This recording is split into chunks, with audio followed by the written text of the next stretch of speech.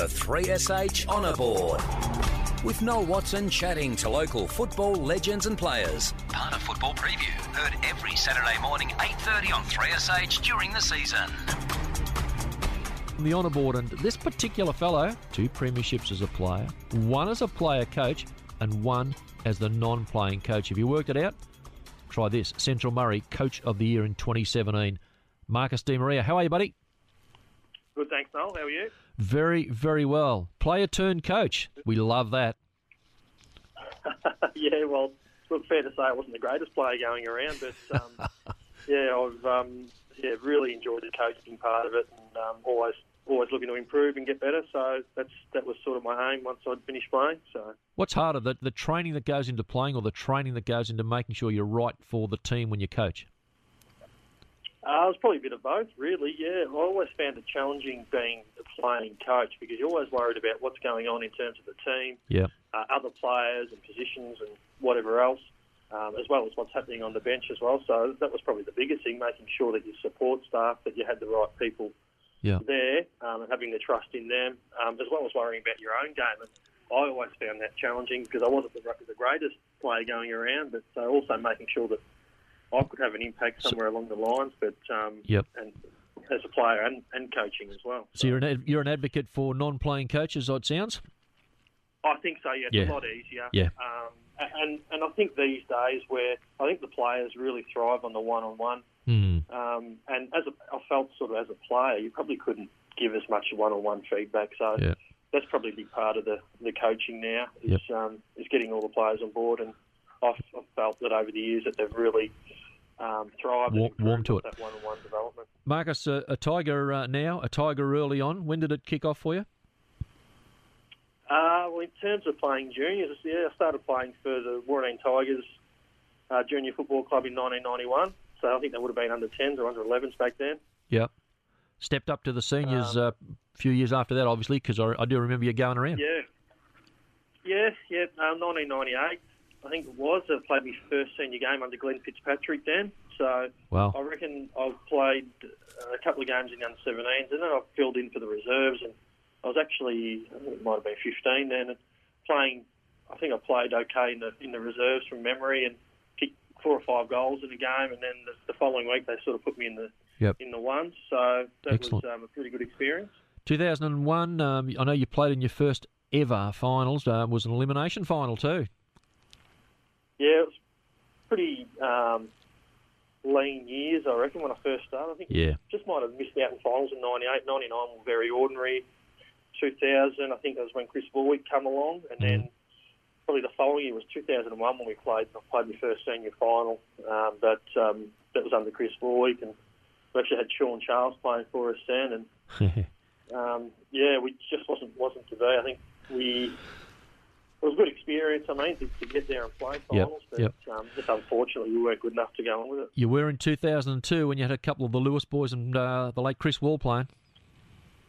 Yeah, well, that was a bit different, yeah. So we sort of, 2001, we took that step, and then I guess when Wes Lewis and Parr come on board, really changed the culture of the club. And changed the dynamics. Always sticks in my mind that Wes sort of seen this bit of a party club, and he just wanted to really come in and change the culture. Recruited some really good players. We had Dale Lewis come in, and Wade Alford, Brian Tini, and a few others. So Dion was already there, but we sort of worked out well for us. Recruited some really handy players, and we ended up getting up couple of goals. Swan Hill by a couple of goals. So. Mate, just quickly to move through, you made the move down to Bort. You had a crack at Quambatook. You were a joint coach there with one stage with Stevie Holt and Chopper McIntyre. But then it was back to the Warraneen boys in 2008, 2009. Yeah, so a few changes there. I'd actually went to Bort after winning the flag. I sort of wanted to change, and Carl Dietrich, who we're good family friends with, was coaching at Bort at the time, and I thought, well, it's probably due for a change, and which was a bit unfortunate. We didn't win a game that year, but it was just a good experience to get sort of something different, and and then spent a few years at Quambatook, which I really enjoyed, and then that's where I sort of got my taste for coaching there, and went back to Warraneen, a year up in Brisbane, and then thought it's probably about time I made the move back into coaching, and that's sort of when I went over to Horsham and took on a coaching role over there. Yeah, well, you went over there with employment. Now, who were you coaching, and what was the story for them? Yes, I went over there for employment, and then was approached by the Lahara Football Club in the Horsham District League, and I guess my first memory of Lahara was just a fairly relaxed club. Like, yep. It didn't take training too seriously, enjoyed a few beers, and I sort of wanted to come in there and really put the foot down and make some changes to take the club, to that next level. Sort of similar to what, I really learned a lot off Wes Lewis, so, yep. And he's sort of been my mentor over the years, so I sort of wanted to, similar thing to what he did, change the culture of the club and trying to get it to move forward and bring it some success. Took a couple of years and you got there, though? Yeah, it took a couple of years. The first year there was a bit of a struggle. We actually ended up losing a few players because they didn't like the way I approached it. So it was probably too serious for them. But you'd probably say that you cut out the deadwood there, which we were able to do. And then we recruited a few ex-players and then attracted some really quality players out of the Wimmera League.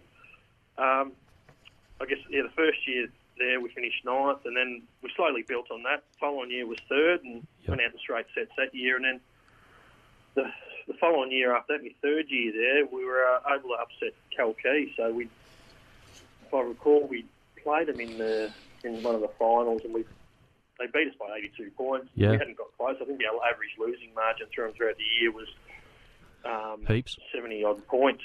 So, and then no one sort of tipped us, but we got there, so which was good, and we broke their run of 5 successive premierships. So, and you got the keys to the town.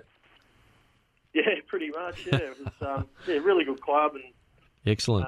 Unfortunately, the following year we went through undefeated. We really built on that year. Went through undefeated, then we ended up losing the grand final. So.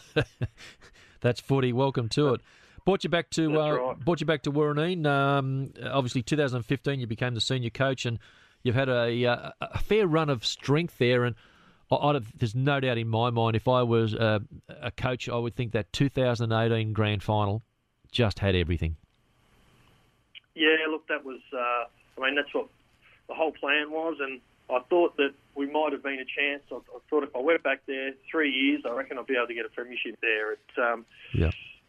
Unfortunately, it took one year longer. We made the grand final, but obviously Kerrang were a really good team. We couldn't get past them in 2017. 2018 was just fantastic to get that premiership, and probably meant a lot more being your home club as well, going back and coaching your home club where it all started and where your family and friends have all been. So, and the centenary year? Being the centenary year, and also seeing it, dwindle down from senior level to reserves and bringing that success back there with the seniors and the reserves to be able to win those flags in our centenary year was, pretty big thrill for me. Be absolutely special. Mate, obviously a couple of minutes to go here, but been a busy year this year for you. I know you've obviously been the interleague coach where we defeated Gippsland in that absolute ripper game, but you've also picked up a couple of, I'll call them junior appointments.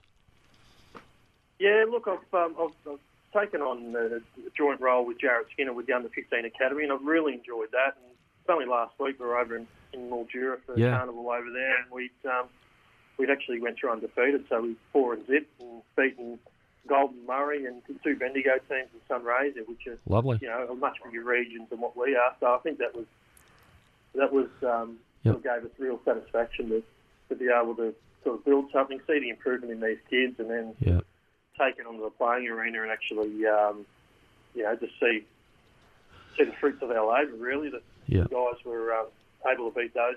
And other regions, which was really good. So, and also the V-Line Cup coach to all of that so as well. Cup. Yeah, I'm doing the V-Line Cup as well. So that's, I guess, that comes up in September, the carnival in Shepparton for a week. So really looking forward to that. And that's the best kids out of that carnival. So, correct, yeah. And then that pathway to under-16 Pioneers. So looking forward to that. And it's another step, another step for them. For those kids. Marcus, just quickly, over the career, some of the better players that you've played with or coached? So I guess some of the better players that I've played with, I think Sean Charles was probably the best I've seen. Yeah. Obviously playing with 3 AFL teams and coming back, and Dale Lewis also. There's Wes Lewis, Chris Wall, also currently with Glenn Boyd. Of course, yeah, Boyd. Boydie. Back in 08, 09 and been coaching in the last couple of years. Glenn Fitzpatrick. There was Shannon Argle as well over in the Wimmera, who was gun ruckman and played a lot forward. I think he kicked 130 goals one year. So just for fun. He was a fantastic player, and also just over the last recent years with some of the players that I've recruited, being Chad Fletcher, guys out of the VFL with Tom Langford and Brian Gale have also been sensational players over a long period of time. And the usual question from me, some of the blokes that you played against that you thought, they're serious players? Yeah, well, probably back in my time when I was playing, probably those guys that were coming through, like your Luke Livingstons, Brad Carroll, who's still playing now, Cal Beasy. There's Brent Guerra sort of coming through when I was a junior, and Jumbo as well. He's been another good player over the years. There was Phil Bramley, who I played against at Lowell and at Charlton as well. He was a good forward and was hard to match up on. Also played against Tom Ruggles, who played at Stawell when I was over in Horsham there. So he VFL Best and Fairest winner at Geelong and also senior player at Geelong, and also played against Sean Charles, played with him and against him. You wouldn't have caught him. On the end of a few of his bone-crunching tackles as well, which he's renowned for. You've been tackled, that's for sure. Yeah, he's renowned for. Marcus, terrific to catch up this morning. Absolutely fantastic to go through that information. A lot of people see the footy standing on the boundary line barking orders out, but it comes from a pretty solid background. So congratulations on that. It's absolutely fantastic. From 1991 or thereabouts when you started, and here you are a very, very successful senior coach in your own right. Congratulations, mate. Fantastic. No worries. Appreciate it, Noel. Thank you. There we are, Marcus Demaria.